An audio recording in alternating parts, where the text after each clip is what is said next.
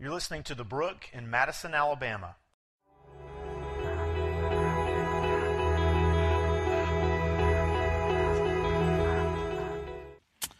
Well, good morning.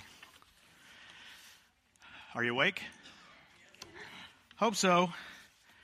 I'm almost over my jet lag, but I'm not over what I experienced in Israel.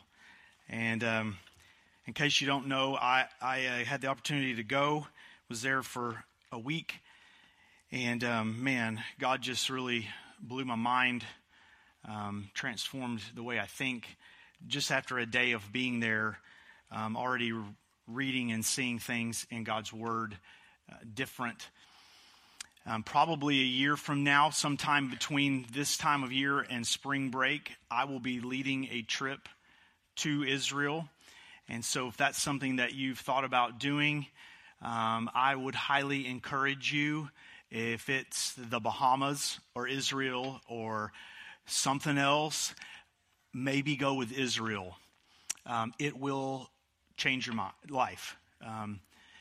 So over the next weeks, I'm going to be sharing with you guys some things that I learned and saw and experienced. And right now, to be honest with you, my head is still like reeling from all of it. So, but I appreciate your prayers while I was there, and I'm glad to be back, glad to be home.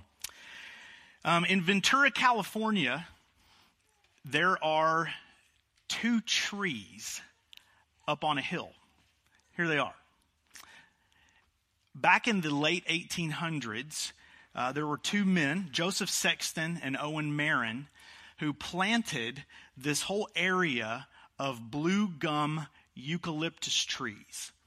There were 13 of them, and they took up that entire hill area. Well, somewhere in the first part of the last century, a great fire swept through that area and took 8 of those trees out. And you may be going, well, now 13 minus 8 isn't 2, Brian. Good point.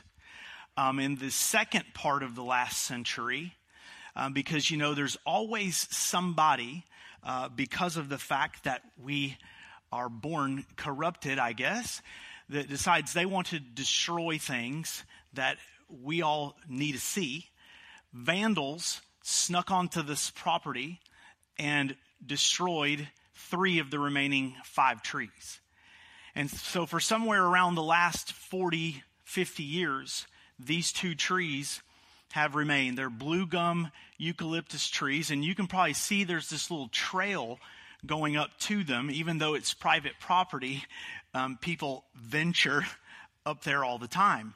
And anyone who lives near Ventura, at least from my understanding, knows about these 2 trees. They're a landmark, they're an icon, they look out over the valley. And there are other pictures I saw online of some of the sunsets around where these trees are. It's just absolutely beautiful. What if I told you this morning, life is about a choice that you and I have between 2 trees? 2 trees. Which one are we going to choose? This morning, we're going to take a walk through the Garden of Eden and take a look at these 2 trees. And my prayer is that we choose wisely. So if you will look with me in Genesis chapter 2. In Genesis chapter 2, we're going to begin in verse 7. Halfway through, here we go. Verse 7. Then the Lord God formed the man of dust from the ground and breathed into his nostrils the breath of life, and the man became a living creature. And the Lord God planted a garden in Eden in the east, and there he put the man whom he had formed. And out of the ground the Lord God made to spring up every tree that is pleasant to the sight and good for food. The tree of life was in the midst of the garden, and the tree of the knowledge of good and evil. A river flowed out of Eden to water the garden, and there it divided and became 4 rivers.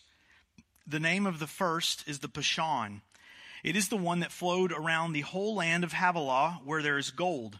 And the gold of that land is good. Bdellium and onyx stone are there as well. The name of the second river is the Gihon. It is the one that flowed around the whole land of Cush. And the name of the third river is the Tigris, which flows east of Assyria. And fourth river is the Euphrates. The Lord God took the man and put him in the Garden of Eden to work it and keep it.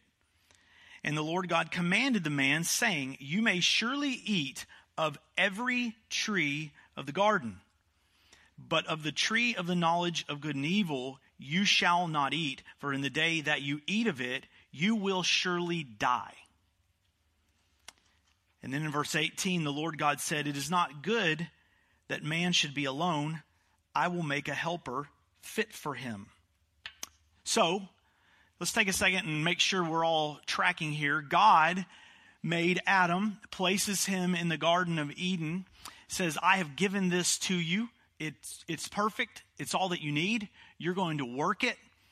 You're going to live here. And he told him, you could partake of any tree in the entire garden that you want, including the tree of life. Now, I think that you and I are smart enough to know that something called the tree of life, this must be a good thing. And so, Adam, all the trees are yours to partake of, including the tree of life, but you are not to touch the tree of the knowledge of good and evil. And then God saw that Adam needed a helper, and he made Eve. Chapter 2, verse 24, Therefore a man will leave his father and his mother and hold fast to his wife, and they will become one flesh. And the man and his wife were both naked and were not ashamed. Now the serpent was more crafty than any other beast of the field that the Lord God had made. Serpent. Who is this serpent? Well, let's look at one place where we're told who this serpent is. If you take a second and go with me over to Revelation chapter 12. John is very clear about who the serpent is. Revelation 12, verse 9. And the great dragon was thrown down, that ancient serpent who is called the devil and Satan, the deceiver of the whole world. He was thrown down to the earth, and his angels were thrown down with him. The serpent is more crafty, more deceitful than any other living creature. He said to the woman, Did God actually say you will not eat of any tree in the garden? You can't eat of any tree in the garden?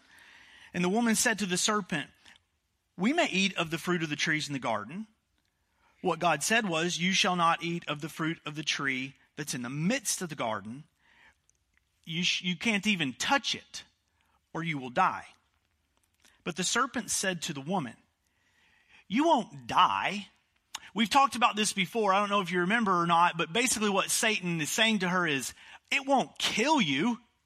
As if that's like the end all of anything we make as a choice. It won't kill me, so hey, why not? You won't die, he tells her. God just knows that when you eat of it, your eyes will be opened and you will be like him, knowing good and evil. So when the woman saw that the tree was good for food, and that it was a delight to the eyes, and that the tree was to be desired to make one wise, she took of its fruit and she ate. And she also gave some to her husband who was with her, and he ate. Then the eyes of both were opened, and they knew that they were naked. And they sewed fig leaves together, and they made themselves loincloths. And then they heard the sound of the Lord God walking in the garden in the cool of the day, and the man and his wife hid themselves from the presence of the Lord God among the trees of the garden. But the Lord God called to the man and said, Where are you? And like God's playing hide and seek with Adam or something. He knows where Adam is. He's trying to give Adam an opportunity to come forward. Where are you? And Adam said, I heard the sound of you in the garden, and I was afraid because I was naked and I hid myself. And the Lord said, Who told you that you were naked? Have you eaten of the tree which I commanded you not to eat? And here we go. It's the beginning of the blame game, isn't it? The man said, "The woman that you gave to be with me, she gave me the fruit of the tree, and I ate." And then the Lord God said to the woman, "What is it that you have done?" And Eve said, "The serpent deceived me, and I ate." The deceiver finds Eve, and what does he do? He does what every single one of us should expect him to do. He deceives. He deceives Eve. And there's two specific things that I want us to look at about this deception, about how Satan works. I want us to take a look for just a minute at his method and his mission. So in other words, what does he do and how does he do it and why does he do it? First of all, Satan's method. What does he do? He asks Eve questions. And what his questions do is they get Eve beginning to ask questions. He misleads her by misrepresenting God. He whispers something to her. Is that really what God said? Is that really what God meant?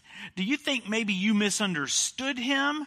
Or hey, maybe, just maybe, God's trying to hide something from you. His questions cause Eve to begin questioning God. And that's what Satan wants. He wants us to begin to question. That's the method. Now, why does he do this? What's his mission in all this? Well, God knows that Satan knows that if he can get us to the point of questioning God, this will lead us to a place called discontentment. I hope that you will get familiar with that word. Maybe you want to write it down on your sermon notes. Make a note on your phone or something. Discontentment. That's where Satan wants to lead me and wants to lead you. You won't die. This won't kill you. Actually, if you understood, what you'd realize is God's holding out on you. He told you that he gave you everything you needed and wanted, but then he stuck this one tree here and said, you can't eat of this. Why would he do that? God's holding out on you, Eve. There's something that you deserve that God's not giving you.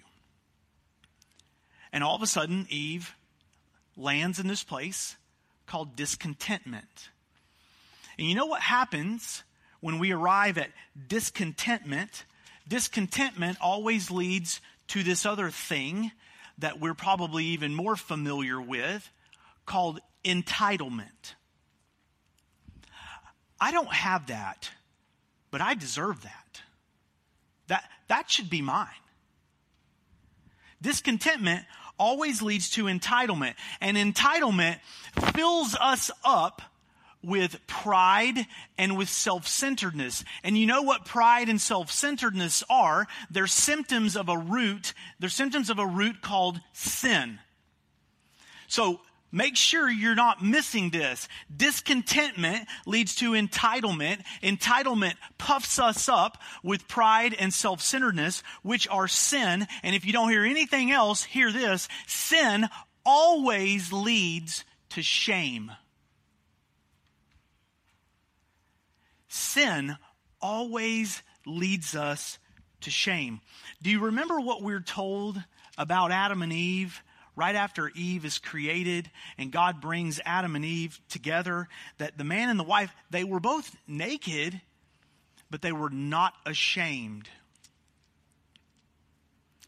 But discontentment led to entitlement, and entitlement led into sin. And the next thing you know, they're hiding in the garden. Why? Because Adam confesses it to God. I was ashamed. I was afraid. Sin always leads us to shame. Go back with me here for a second. There are two trees. Two specific trees in the garden that God addresses. And these two trees stand in direct opposition of one another. You have the tree of life.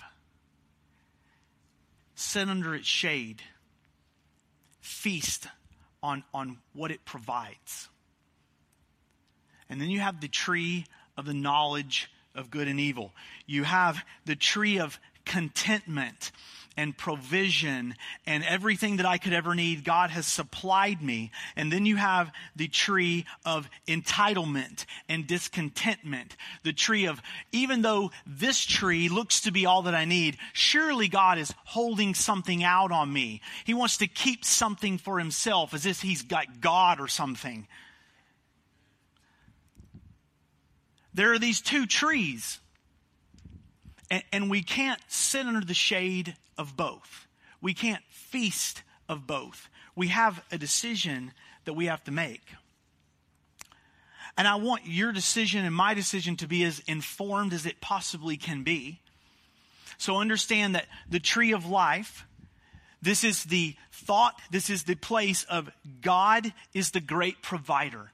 God has supplied me with all that I could ever need. The tree of the knowledge of good and evil is the thought that somewhere, whether it's made its way to the surface or it's still buried within me, God has withheld something from me.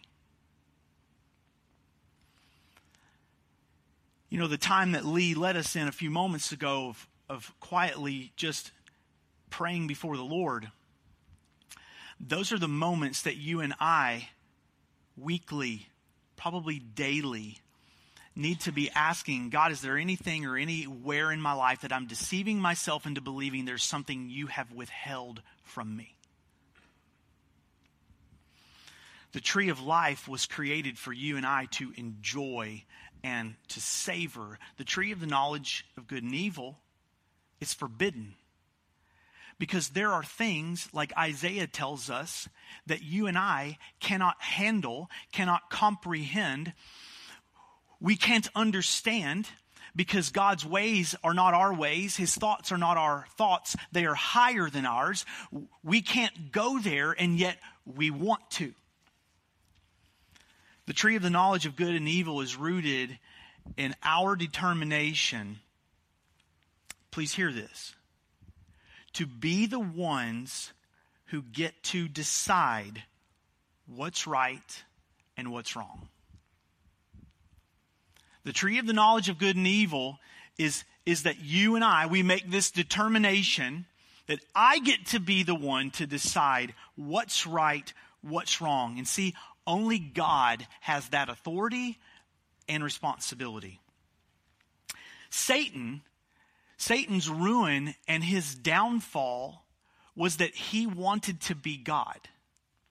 Look with me in Isaiah chapter 14.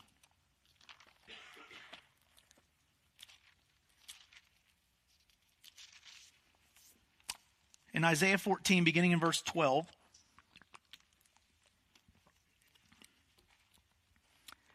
How you are fallen from heaven, O day star, son of dawn.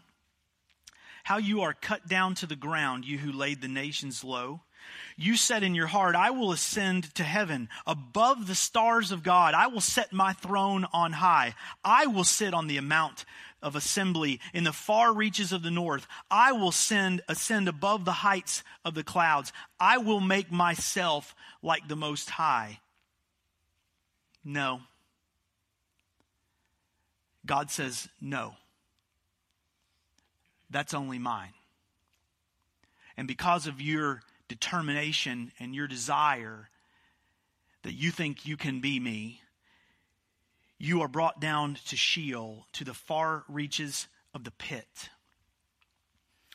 Satan wanted the authority to determine what's right and what's wrong. See, Satan wanted to be the one to determine what garden, what tree, what fruit. No, I don't care that you said this one's forbidden. It's here, and I want some. And so that's why his goal is to lure you and to lure me to the same tree. Hey, you guys, you don't know what God's holding out on you. You got to join me over here. We don't belong there. Satan seeks to draw men into the same ruin. Why does he do this? We've talked about it before. Misery loves company. And I don't know if this may be like the most duh statement I will make to you, or maybe it will be on the other end. It will be mind-blowing and just brain-racking. But in case you weren't aware of this, there is no one more miserable in all of creation than Satan. No one. There is no one more miserable. I want you to think about this. The one thing that Satan wants, he will never get. He wants to be God. It won't happen. And now he seeks to draw you and draw me into the same misery along with him. Because you know what? If I'm going down, I might as well take you with me. Satan's always going to lead us to believe that God has withheld something from us. Satan promotes pride, but he doesn't package it where we'll recognize it as pride.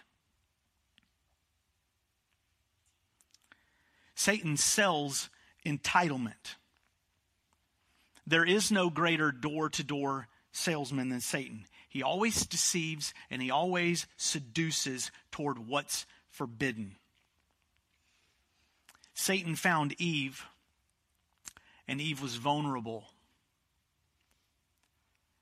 And again, this is not a thing to sit and debate for the sexes of, who was weak and who didn't speak up. And Satan could have lured Adam, and Eve followed right along with him.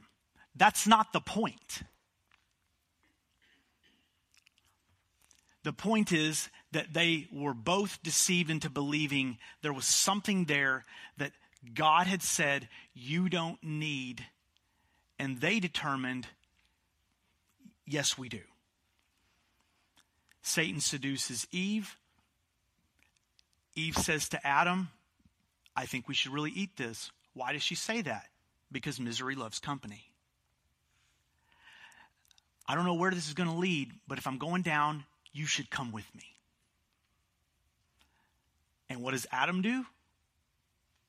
Follows right along. I want to ask you this morning to prayerfully consider, what entitlement is Satan trying to sell you right now?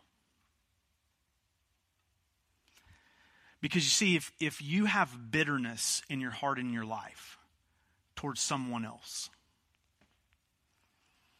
there's an entitlement that is growing there like a poison. Because Satan has deceived you. Your flesh has deceived you into believing that the grace and mercy that God has poured out on you, you're going to withhold that right now from this person for whatever it was they said or they did.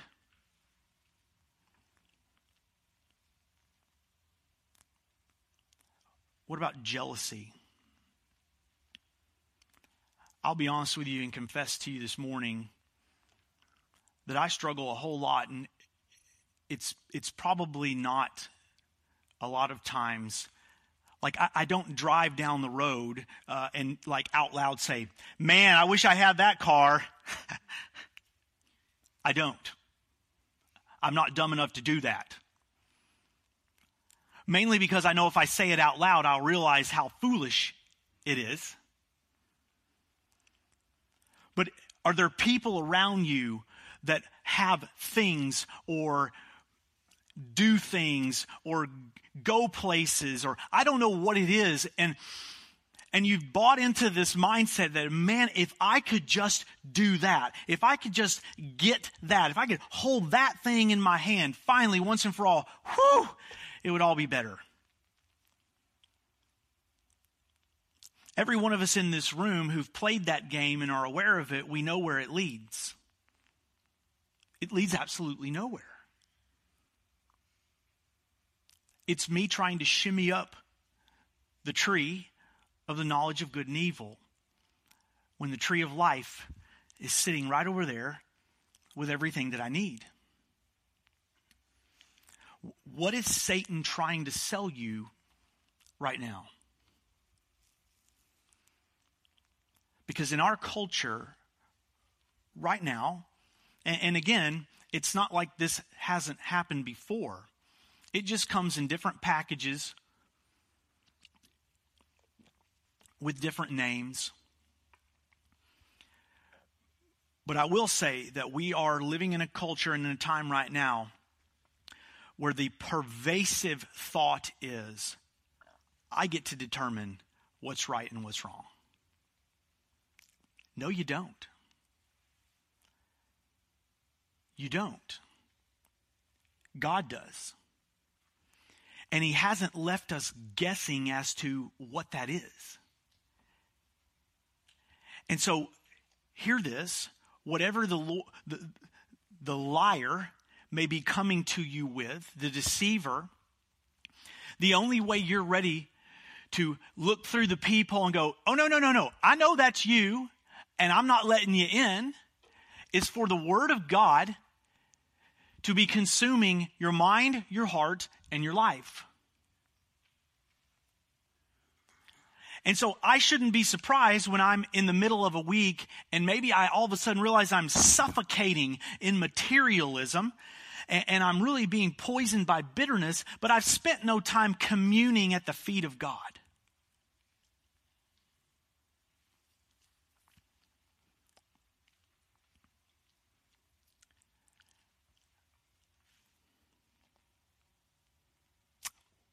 What lie is Satan trying to sell you right now?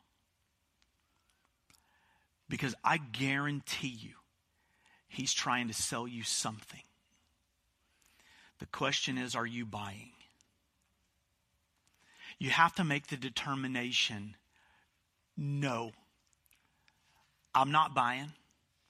I have all that I need in Jesus Christ. So going back to my first statement, life is this choice between these two trees. And on the one hand, I will tell you that I believe everything written in Genesis is literal.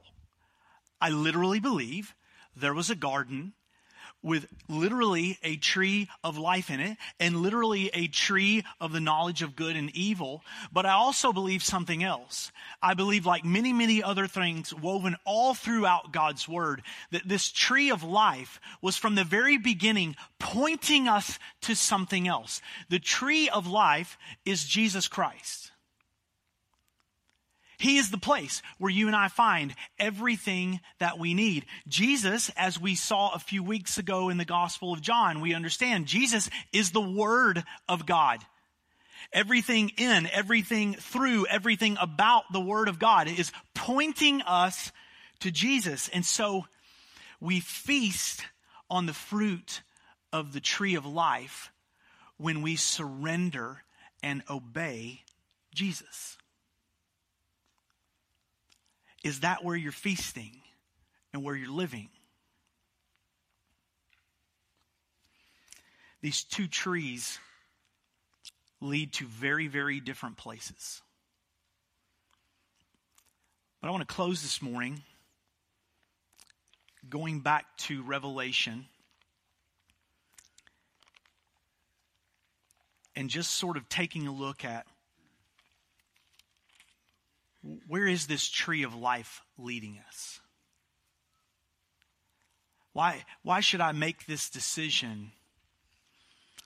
Well, in Revelation chapter 12, go back with me, Revelation 12:9.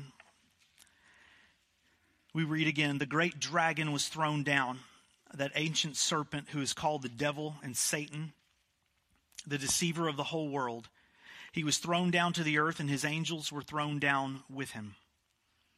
And I heard a loud voice in heaven saying, now the salvation and the power and the kingdom of our God and the authority of his Christ have come. For the accuser of our brothers has been thrown down, who accuses them day and night before our God. Why do you and I need to understand in the book of Romans that Jesus is right now at the right hand of the Father, interceding for you and me, saying, Lord, Father, Brian is paid for. My blood has covered him. Why do I need that? Because the accuser is there too. And saying, oh no, I've watched Brian, and he's lust in his heart. He covets what his neighbor has. He doesn't trust you some days. God hears none of it. Because Jesus stands between them on your behalf and mine.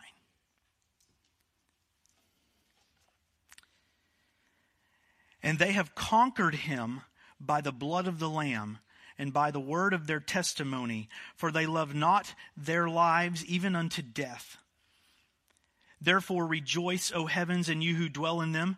But woe to you, O earth and sea, for the devil has come down to you in great wrath, because he knows that his time is short. In other words, he will not stop deceiving, conniving, and accusing until Christ comes back. So be alert. But now, turn with me to Revelation chapter 22.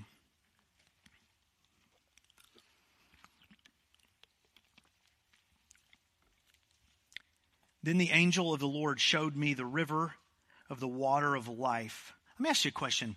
Does that sound like something that you would want? Maybe a place you'd want to roll up your jeans and walk in? I bet you might even be able to lay down on the grass and just drink it without a filter. That's mind-blowing. The angel showed me the river of the water of life, bright as crystal, flowing from the throne of God and of the Lamb through the middle of the street of the city. Also, on either side of the river, the tree of life, with its 12 kinds of fruit, yielding fruit each month. The leaves of the tree were for the healing of the nations. Now just listen to this. No longer will there be anything accursed, but the throne of God and of the Lamb will be in it, and his servants will worship him. They will see his face, and his name will be on their foreheads. Night will be no more. They will need no light of lamp or sun, for the Lord God will be their light, and they will reign forever and ever. Friends, life begins at the tree of life, and that's where it's going to end. Jesus leads us back to that same place, eternal life and healing. Did you see what it said there in verse 2? Healing flows to the nations from the tree of life. Jesus Christ is the tree of life. May we run to its shade, feast on it. May we trust in him for all that we need. Let's pray.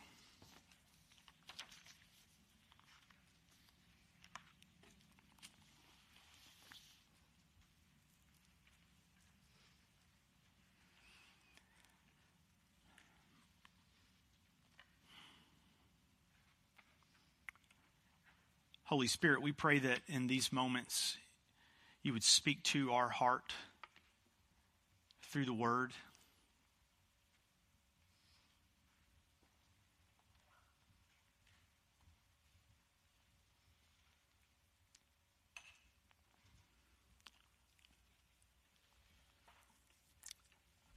Lord, we pray this morning if there is unconfessed sin in our life, that you would reveal it to us.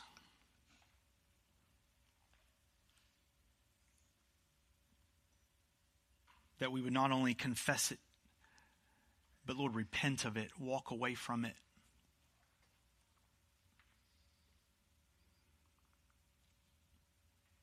Lord, would you reveal to us anywhere in our life, in our heart,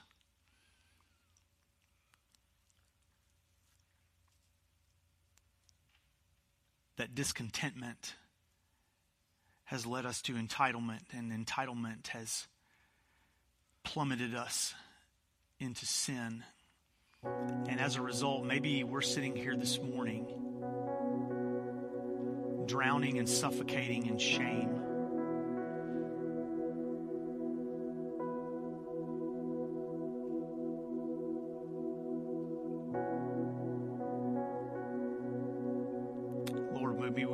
reminded today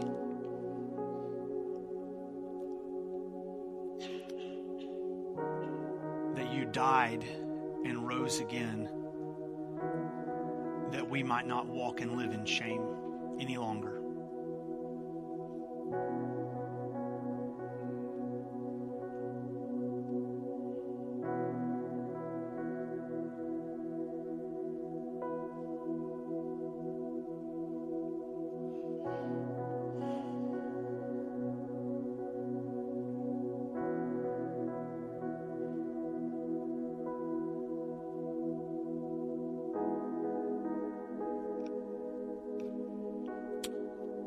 Jesus, there's nothing this world has to offer us that will ever satisfy our soul.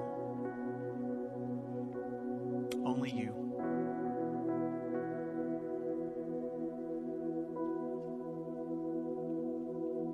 So this morning we just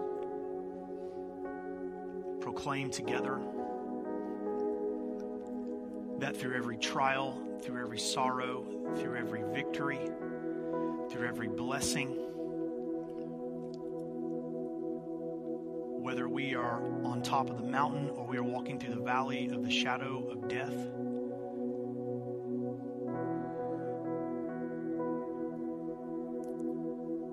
Lord, of anything and everything in all of creation, Lord Jesus, you are better. You are greater.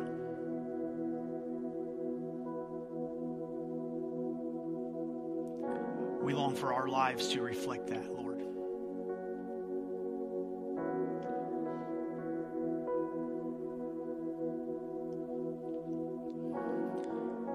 In just a moment as we sing, I just want to invite you. Maybe you don't need to sing. Maybe you need to come to the steps or the foot of the cross and pray. If you're here this morning and need someone to share with you what it means to put your faith and trust in Jesus Christ, some of our leaders, pastors will be in the back at the tables. They would love to talk with you and pray with you.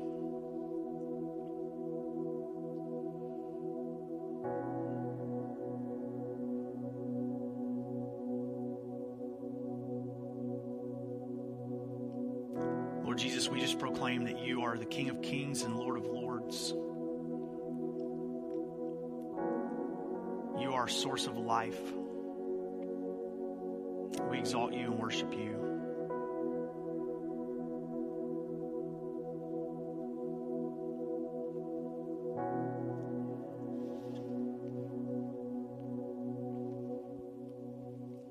Let's stand together.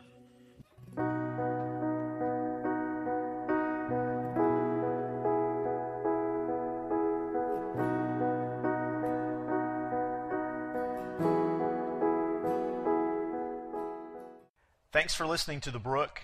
If you'd like more information about our church or what it means to follow Christ, you can visit our website at thebrookchurch.com.